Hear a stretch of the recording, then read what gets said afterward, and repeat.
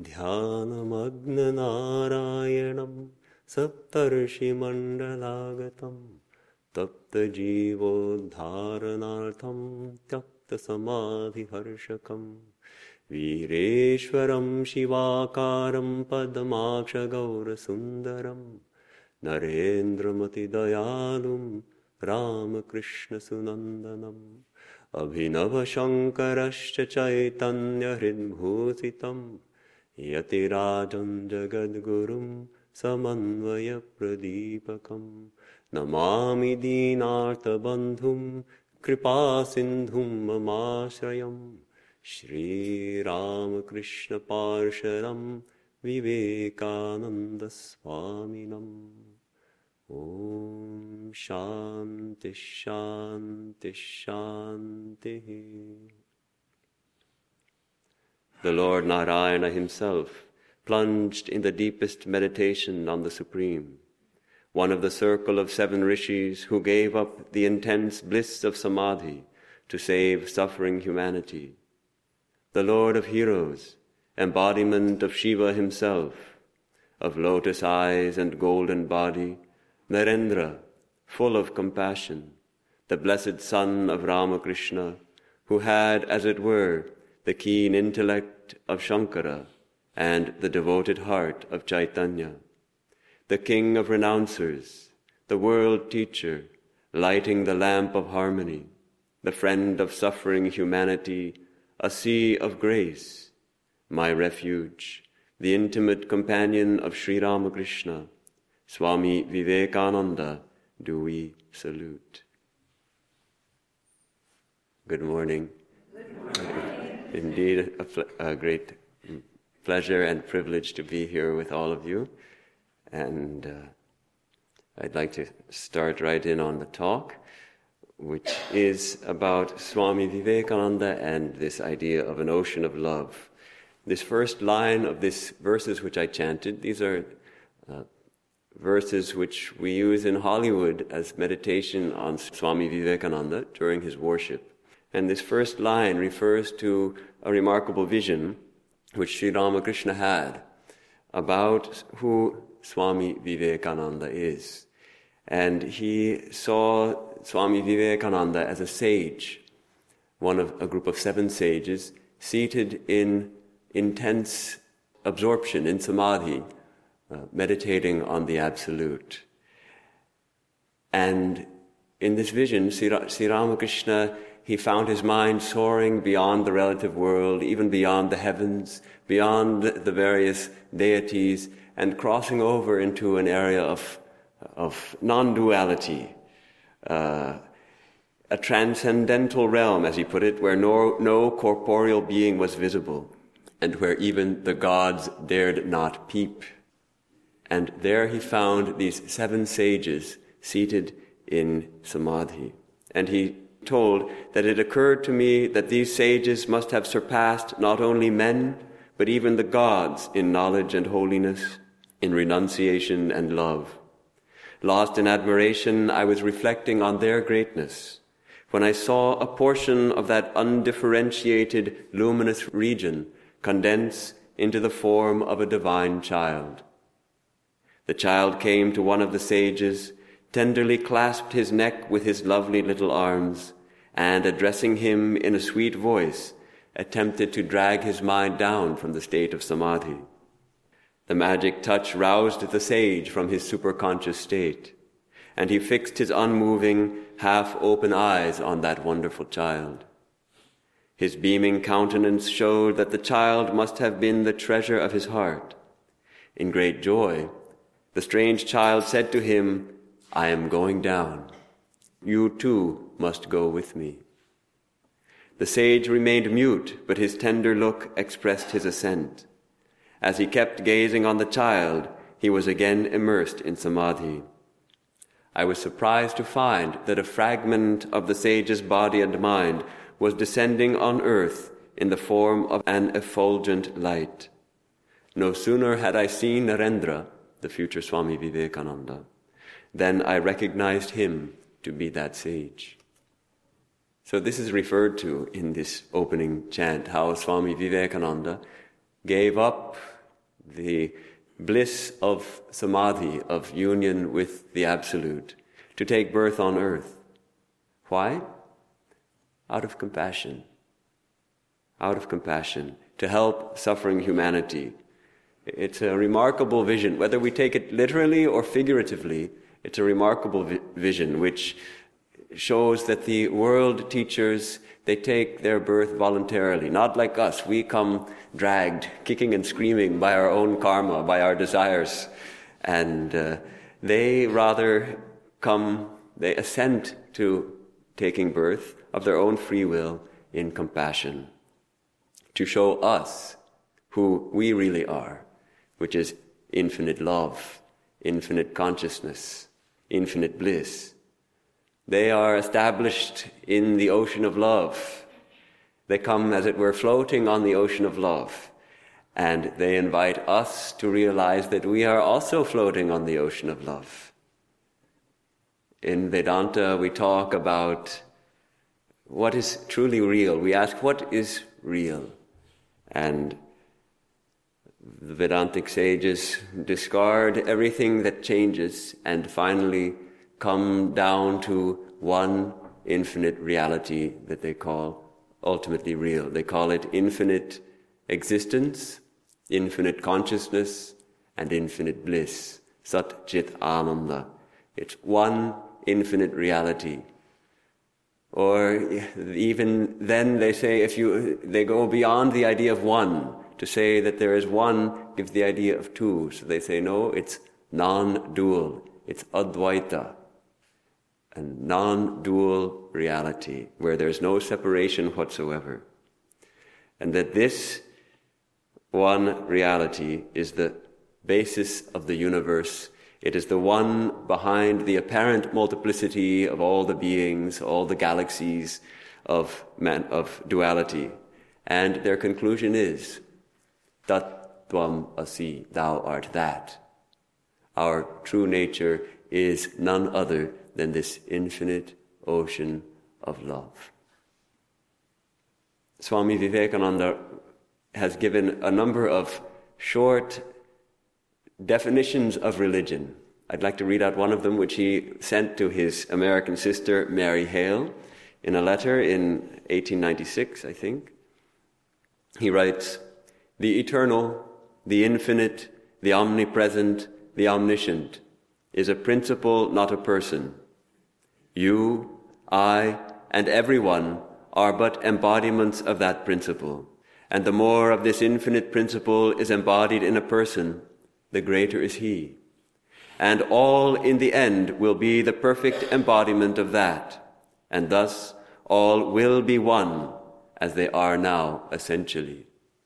This is all there is of religion. And the practice is through this feeling of oneness that is love." I love these definitions that Swami Vivekananda gives. He boils religion down to the very essence of it. Religion is realization, or each soul is potentially divine. The goal is to manifest this divinity within. These kinds of very clear distillations of the essence of religion. And this is one of my favorites. He starts out by affirming that reality with a capital R is a principle, not a person. The principle of Sat Chit Ananda. And then he says, we are all manifestations of that principle. You, I, and everyone are embodiments of that principle. And there are different degrees of manifestation. The more of this infinite principle is embodied in a person, the greater is he. So when we see differences among people, we understand they are just differences in degrees of manifestation. Then he gives this beautiful guarantee. All in the end will be the perfect embodiment of that. This is the guarantee of Vedanta, that we are destined to realize our nature. We are destined to be perfect embodiments of the infinite reality. And thus, all will be one. At that point, we will all be one as we are now essentially. Actually, already we are all one, but we don't realize it. There will come a time when we realize it. And this is all there is of religion. This is all there is, manifesting more and more of our perfection until we all realize the unity. Then he gives the practice in one short phrase. The practice is through this feeling of oneness that is love. So what is the practice? The practice is love, which is, he calls it a feeling of oneness.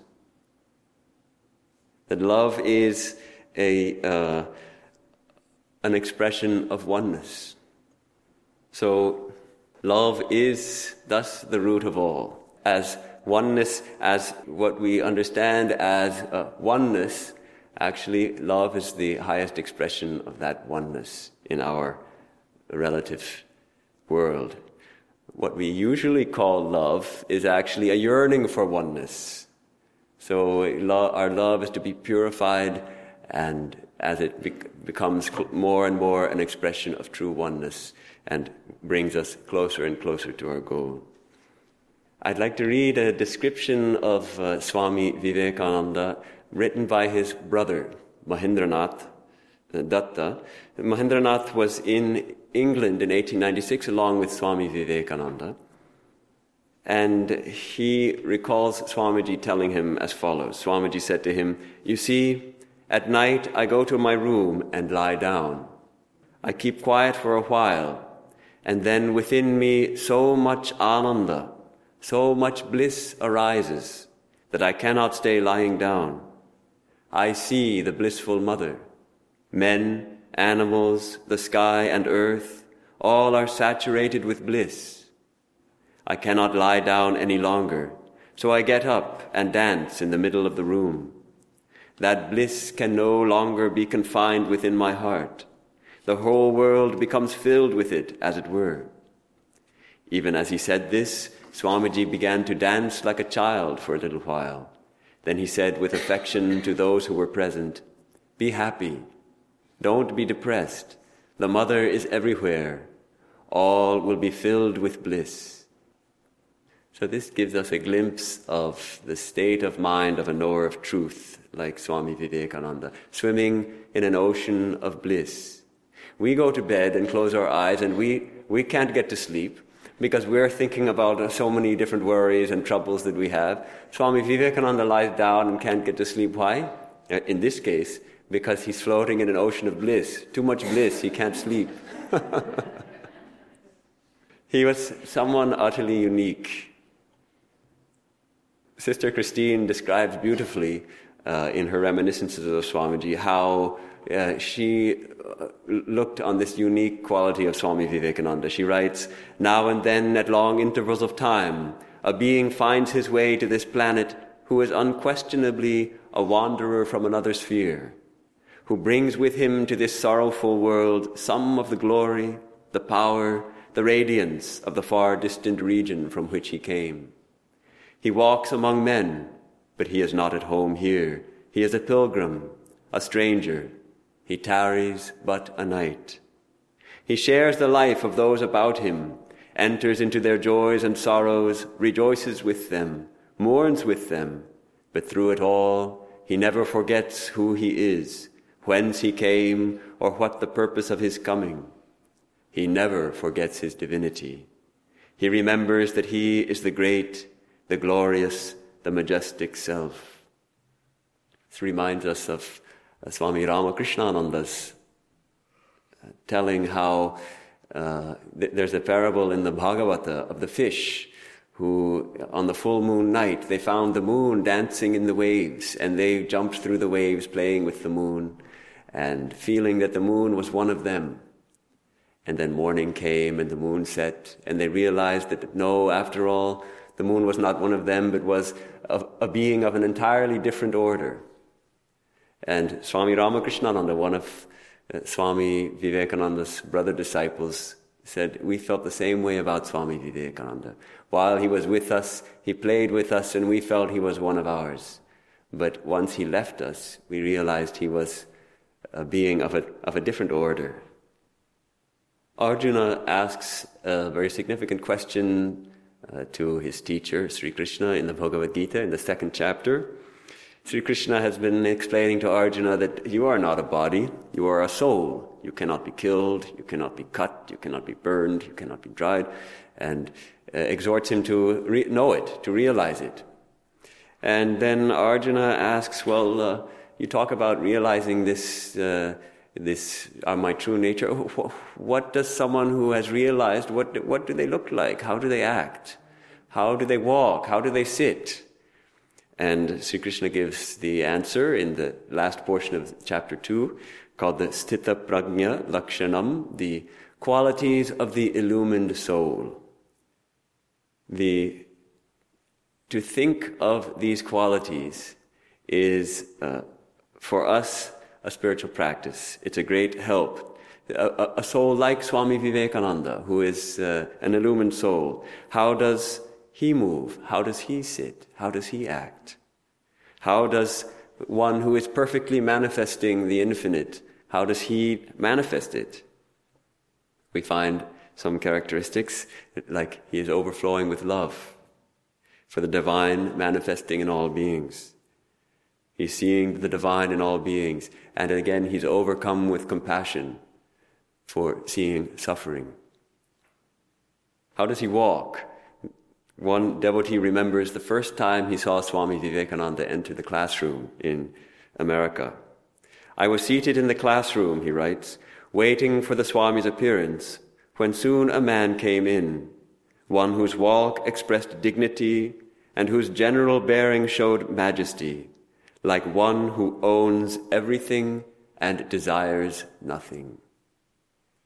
We can imagine Swami Vivekananda walking through the streets of New York, a penniless beggar, looking like a king, like he owned everything, looking like this is his kingdom. The king is out on a walk surveying his own kingdom. King of all he surveys. Because he is established in that oneness, so he doesn't feel a separation from anything. And yet he doesn't long to own any of it.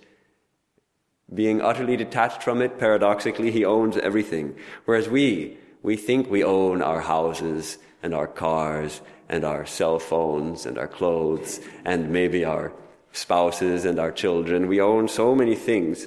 We actually we don't own them, we become owned by them. We become possessed by our possessions because we are attached to them. So in utter freedom and detachment, owning nothing, Swami Vivekananda could own everything. He's established in self-knowledge. He saw from that high vantage point where everything and all things are manifestations or reflections of the One. Ida Ansel remembers Swami Vivekananda in San Francisco. She writes, Swamiji always attracted attention wherever he went. He had a majestic bearing which everybody recognized. As he would walk down Market Street, people would stand aside to let him pass, or turn around and ask, who is the Hindu prince? It was in this way. She tells how Swami Vivekananda wanted to see a ship being launched, and one of the devotees was working in one of the ironworks, and so he arranged to come and see a launching at one of the shipyards. Now, the best view was from the launching platform, which was closed. You had to have a ticket to see that. The rest of the crowd was watching from a distance.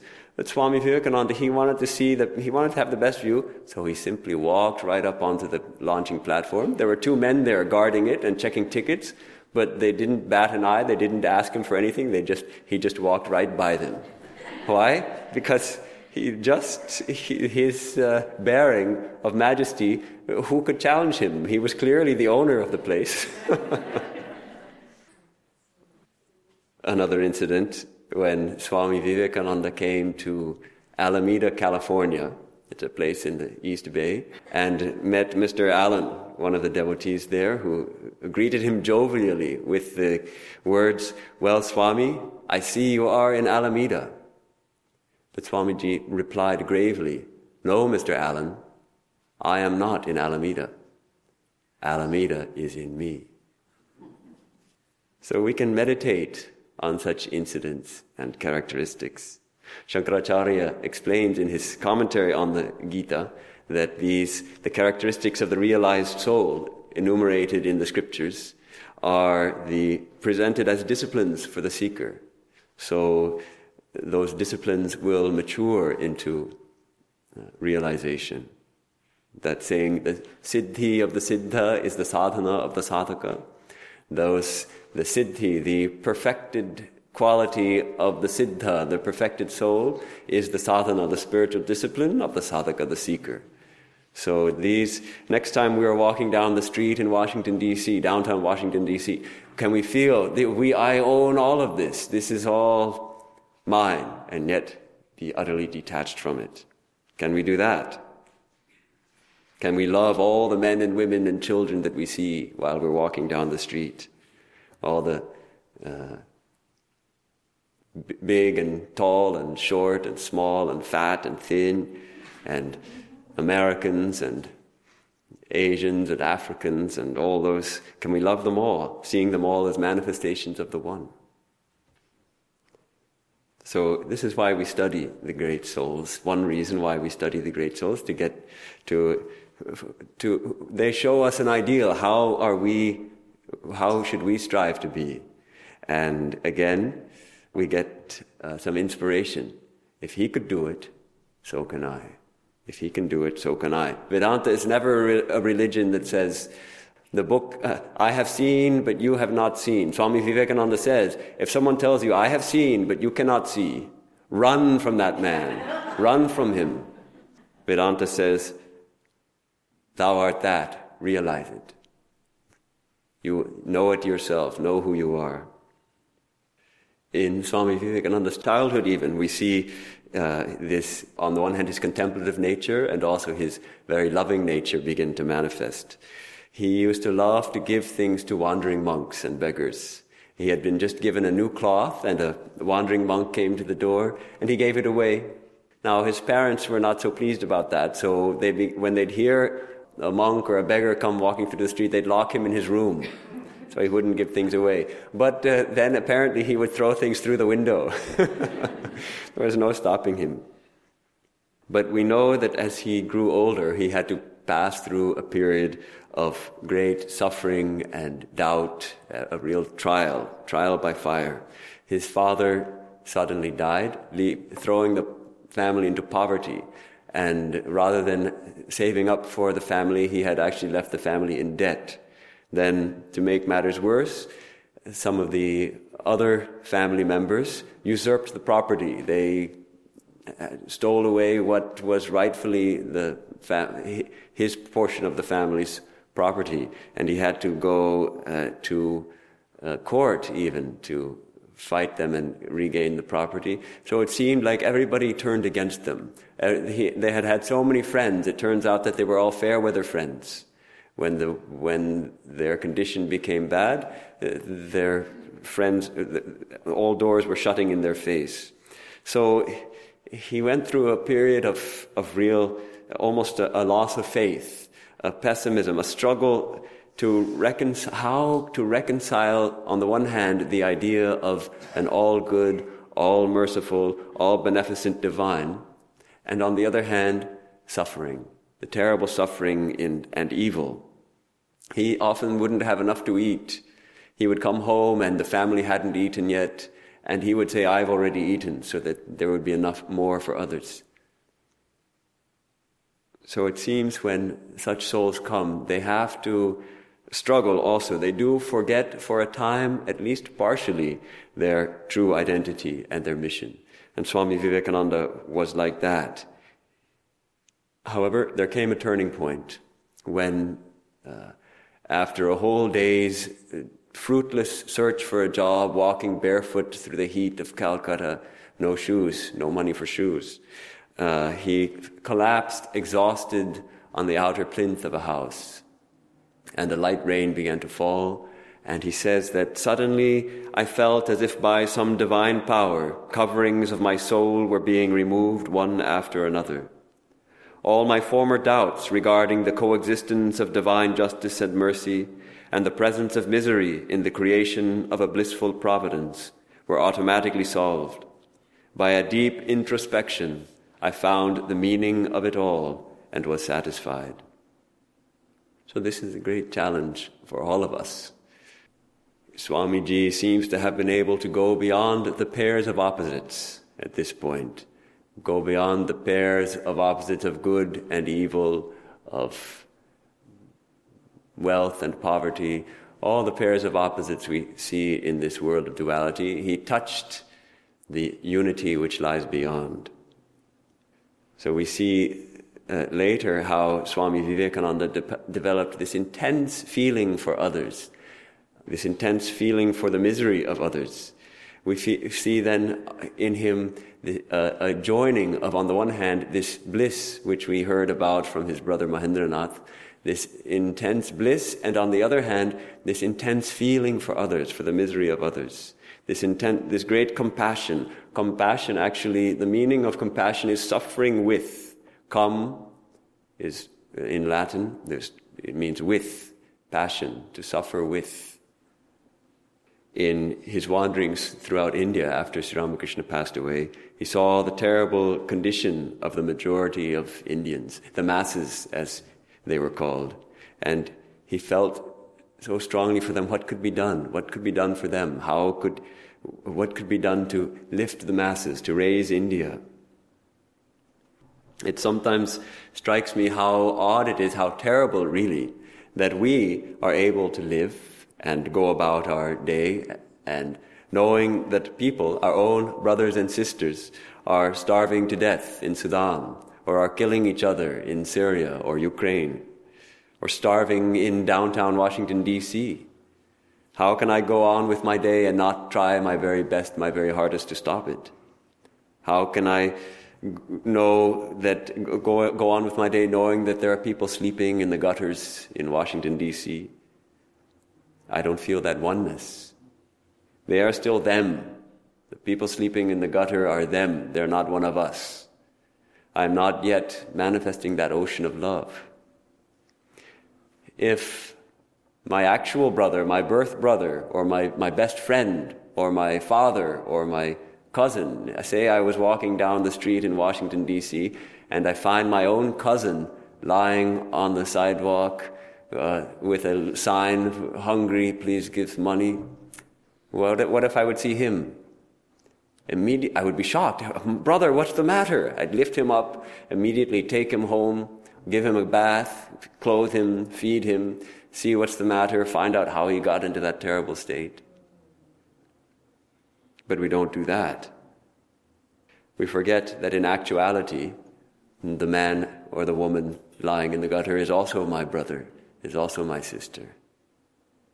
We forget that in actuality there is no real separation between that which we call I and that which we call you. This is actually an insubstantial division. The real I and the real you are one infinite I. So from that standpoint, it is from that standpoint that the Holy Mother, Sri Sarada Devi, she could say, no one is a stranger, the whole world is your own. It's an utterly Vedantic statement. Utterly Vedantic statement. The whole world is your own. Seen from that non-dual consciousness, the whole world is our own. And the Holy Mother goes on to say, strive to make the whole world your own. This is equivalent to Swami Vivekananda's statement, the practice is through this feeling of oneness that is love. See, it's actually the same idea being expressed here. Holy Mother says, strive to make the whole world your own. The practice is through this feeling of oneness that is love. During Swami Vivekananda's wanderings through India, his heart expanded very much. There's a very touching reminiscence by Swami Turiyananda. They used to wander alone. Swami Vivekananda wanted to wander all by himself, but now and then they would meet up in different places and in great joy share some time together before going off again. And during one of these meetings, Swami Turiyananda recalled, I vividly remember some remarks made by Swamiji at that time. The exact words and accents and the deep pathos with which they were uttered still ring in my ears. He said, Hari Bhai, Brother Hari, I am still unable to understand anything of your so-called religion." Then, with an expression of deep sorrow on his countenance and intense emotion shaking his body, he placed his hand on his heart and added, "But my heart has expanded very much, and I have learnt to feel. Believe me, I feel intensely indeed." His voice was choked with feeling. He could say no more. For a time profound silence reigned, and tears rolled down his cheeks. So we see that the gates of his heart opened, and he began to manifest that compassion for which he came. So later he would ask his countrymen, after his return to India, after his stay in the West, he could say, Do you feel that millions and millions of the descendants of gods and of sages have become next-door neighbors to brutes? Do you feel that millions are starving today, and millions have been starving for ages? Do you feel that ignorance has come over the land as a dark cloud? Does it make you restless? Does it make you sleepless? Has it gone into your blood, coursing through your veins, becoming consonant with your heartbeats? Has it made you almost mad? Are you seized with that one idea of the misery of ruin? And have you forgotten all about your name, your fame, your wives, your children, your property, even your own bodies? Have you done that? This is the great heart of Swami Vivekananda. Even when he was in America, after his resounding success at the Parliament of Religions, he found himself in a very fine room with a very fine bed. He couldn't sleep on the bed. He slept on the floor, weeping, thinking of the misery of his countrymen and countrywomen. How this burning feeling was expressed in a letter to Sister Nivedita. He writes, Awake, awake, great ones. The world is burning with misery. Can you sleep? Let us call and call till the sleeping gods awake, till the God within answers to the call. This is his call to us, to awake. He understands that the ultimate cause of misery, the real cause of misery, is ignorance of our true nature. And he calls on all of us to awaken. Awaken. The world is burning with misery. Can you sleep? Yes, he is awake, but we sleep. The alarm is going off. The whole world is in misery, and we say, no, we pull the covers back over our heads. Let us sleep some more.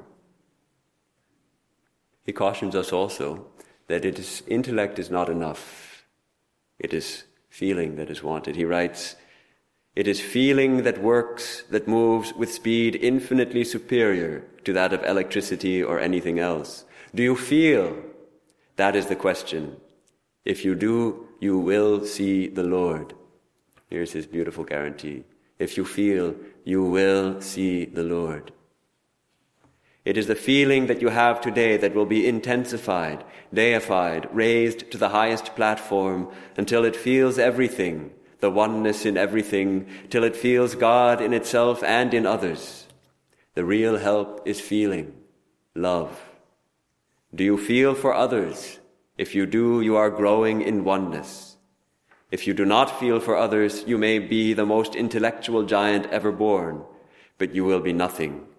You are but dry intellect, and you will remain so. So here he is expanding his instructions to us. The practice is through this feeling of oneness that is love. And when feeling awakens in the heart, naturally also action follows from that. Jesus says, Swami Vivekananda quoting, Out of the fullness of the heart the mouth speaketh. And Swamiji adds, Out of the fullness of the heart the hand worketh also. Out of the fullness of the heart the mouth speaks, and also the hand works. Out of the fullness of the heart. When the heart is full, the hands automatically know what to do. When Swami Vivekananda would talk of his master, Sri Ramakrishna, actually he would very seldom talk of his master, Sri Ramakrishna, and in public he only did so twice. But we find in his hymns to Sri Ramakrishna glimpse into his understanding of who is Sri Ramakrishna, who is his master. We sing these hymns. 2 of them we sing every night here and at most of our centers. And there's one line which I wanted to mention just now. Bhaswara bhavasagara chira unmada prema pathar. Prema pathar is ocean of love. Ocean of love. A sea of, shining sea of divine moods, ever intoxicated with divine love. A very veritable ocean of love. Through these hymns we understand that Swami Vivekananda looked on Sri Ramakrishna as an embodiment of divinity. Sometimes he would use the term avatara. Avatara often translated as incarnation of God.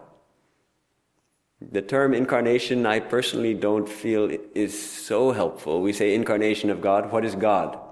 I don't know what God is. I'm striving to know God. So what does it mean to be incarnation of God? I'm not sure. But when we see these words, prema pathar, then we get an understanding maybe what is avatara. It's an ocean of love.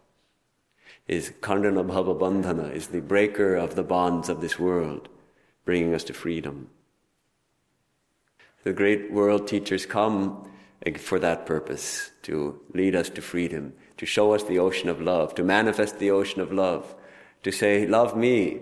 If we can give a drop of love to the ocean of love, the drop merges in the ocean, and we easily reach the infinite. So the great world teachers, they come for that purpose, to present themselves as a channel of love, of divine love, infinite love, to provide a form, to make the ocean of love tangible to us, to draw us into it. Come, here's the ocean of love. Jump in. About Sri Ramakrishna's love, Swami Vivekananda taught, the other idea of his life was intense love for others. Men came in crowds to hear him, and he would talk 20 hours in the 24, and that not for one day, but for months and months, until at last the body broke down under the pressure of this tremendous strain. His intense love for humankind would not let him refuse to help even the humblest of the thousands who sought his aid.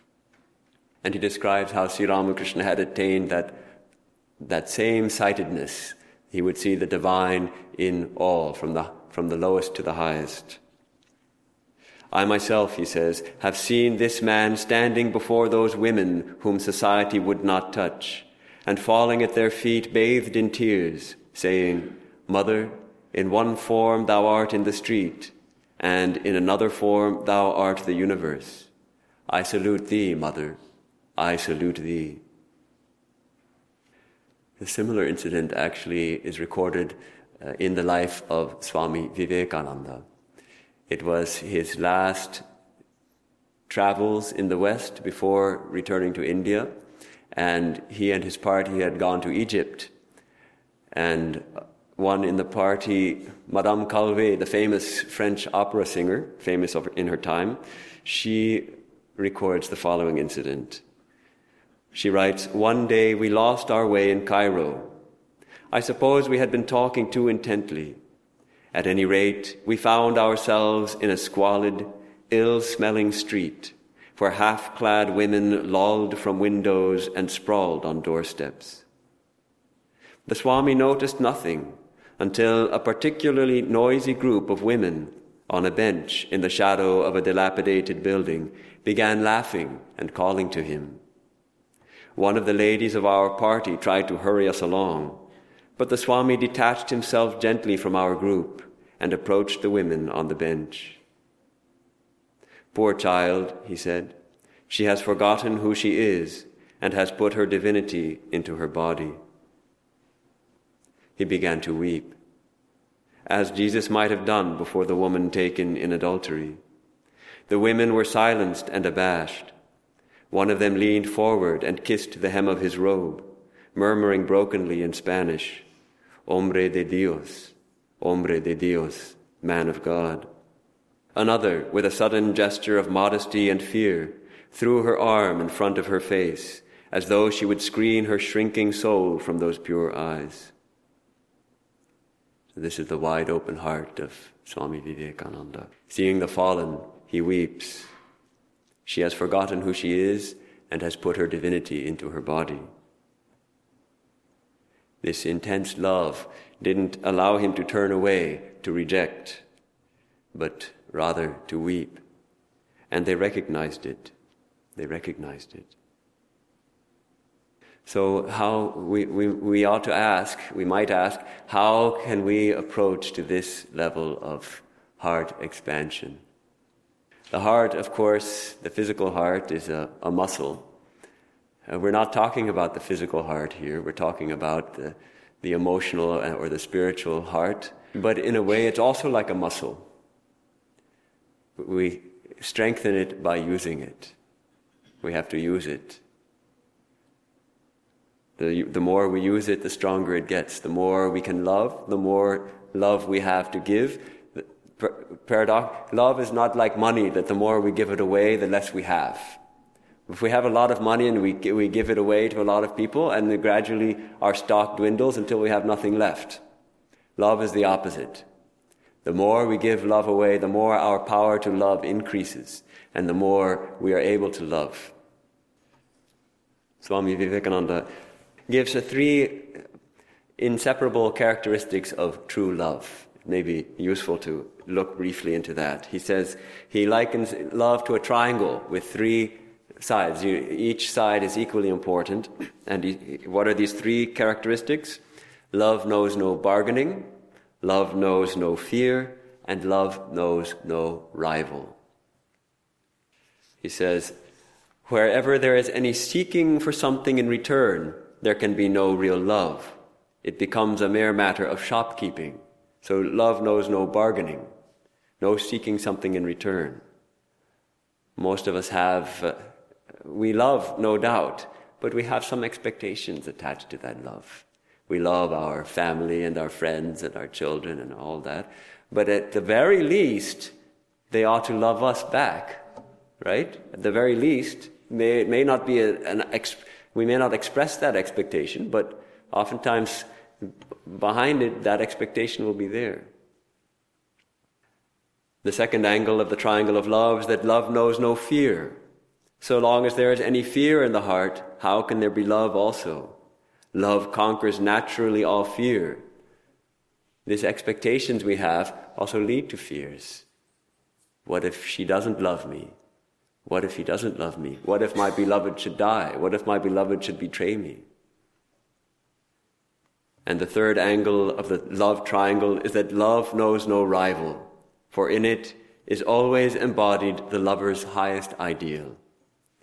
To every human being, the highest ideal is God. So no rival. Love knows no bargaining. Love knows no fear. Love knows no rival. The perfect love is love for the divine. Is the perfect love, we can say, is a manifestation of that ocean of love, falling equally upon all beings and all things. When Swami Vivekananda is loving all, he's not loving all as people, as individual persons. He's loving all as manifestations of the divine, as manifestations of the one infinite love. And nothing else competes with that love.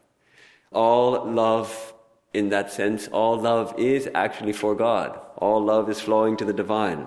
All are manifestations of the divine. So love flowing to all is actually love for the divine. Swami Vivekananda describes Sri Ramakrishna as prema arpana, samadarshana.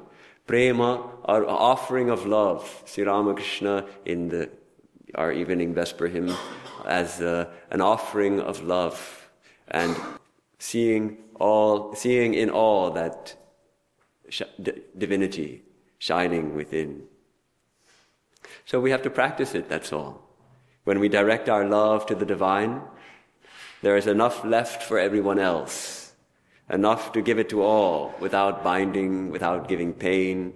Our hearts overflow with love for our own children, and our hearts overflow with love for our neighbors' children, and our hearts also overflow with love for the children in Sudan and everywhere else in the world. That love, it sees no distinctions. It sees no distinctions. Why? Because, as Swami Vivekananda puts it, the mighty ocean of love has entered into him, and he sees not man in man, but beholds his beloved everywhere. Through every face shines to him his beloved. So this is the secret of unconditional love for all beings. It comes through seeing the divine within ourselves and within others, within all beings. And this universal love will be impersonal. It goes beyond personality. It is not based on the specific qualities of any person, any specific personal qualities of individuals, but on that which transcends the personal, the divine within. Let's not think that impersonal love, it sounds kind of cool and distant. That's not what I mean at all. It can have that meaning, but that's not what we're talking about here. What we mean is that it's not tied to personality. It's not limited, it's unlimited, it's infinite. Divine love is impersonal because it transcends personalities, the personalities to which we give so much importance. Our likes and our dislikes, our habits, our thoughts, our feelings, they all melt away in the ocean of love, like the salt doll of Sri Ramakrishna's story and of our song this morning. Then we gain our true individuality, as Swamiji would say. We gain our true personality when we are identified with our true self, the infinite love. So I think we can close here, and I'd like to close with a letter. I'm sure I've read it out before. Swamiji wrote to his friend Francis Leggett. Swamiji was in London on 6th July 1896, and Mr. Leggett would have been in New York. And here he expresses something of that universal love which flowed in his heart, that love which flowed to God and overflowed to all beings. A love which makes the lover mad for God. So he starts out his letter, "Dear Frankincense." He used to address Francis sometimes as frankincense. "Dear Frankincense, you will be pleased to know that I am also learning my lessons every day in patience, and above all in sympathy. I think I am beginning to see the divine, even inside the high and mighty Anglo-Indians. I think I am slowly approaching to that state when I should be able to love the very devil himself, if there were any. At 20 years of age, I was the most unsympathetic, uncompromising fanatic. I would not walk on the footpath on the theatre side of the streets in Calcutta. At 33, I can live in the same house with prostitutes and never would think of saying a word of reproach to them.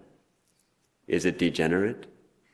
Or is it that I am broadening out into the universal love which is the Lord himself? Again, I have heard that if one does not see the evil around him, he cannot do good work. He lapses into a sort of fatalism. I do not see that. On the other hand, my power of work is immensely increasing and becoming immensely effective. Some days I get into a sort of ecstasy. I feel that I must bless everyone, everything, love and embrace everything, and I do see that evil is a delusion. I am in one of these moods now, dear Francis, and am actually shedding tears of joy at the thought of you and Mrs. Leggett's love and kindness to me. I bless the day I was born. I have had so much of kindness and love here, and that love infinite that brought me into being has guarded every one of my actions, good or bad. Don't be frightened, for what am I? What was I ever but a tool in his hands, for whose service I have given up everything, my beloved ones, my joys, my life. He is my playful darling. I am his playfellow. There is neither rhyme nor reason in the universe. What reason binds him? He, the playful one, is playing these tears and laughters over all parts of the play. Great fun, as Joe says. It is a funny world, and the funniest chap you ever saw is he, the beloved infinite. Fun, is it not? Brotherhood or playmatehood, a school of romping children let out to play in this playground of the world. Isn't it?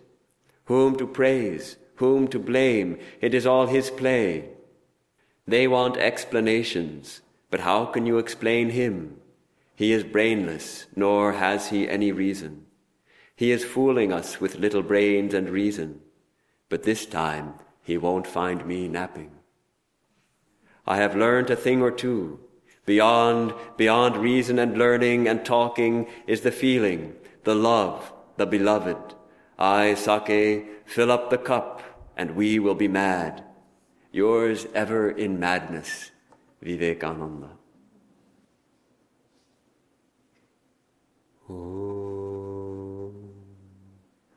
Tam deshikendram paramam pavitram Vishwasya palam madhuram yatindram Hitayendrinam naramurtimantam Viveka anandamaham namami Durjana sajjano bhuyat sajjana shantimapnuyat Shanto muccheta bandhebhyo muktaschandan vimochayet Sarvastaratu durgani sarvo bhadrani pashyatu Sarvasadbuddhimapnotu sarvasarvatra nandatu Om Shanti Shanti Shanti. To that teacher of teachers, supremely pure, guardian of the world, the sweet one, the prince of yogins, who took up the human form for the good of humankind, to that Vivekananda we bow down. May the wicked become virtuous, may the virtuous attain tranquility, may the tranquil be free from bonds, may the freed make others free. May all be freed from dangers, may all realize what is good, may all be actuated by noble thoughts, may all rejoice everywhere. Om, peace, peace, peace.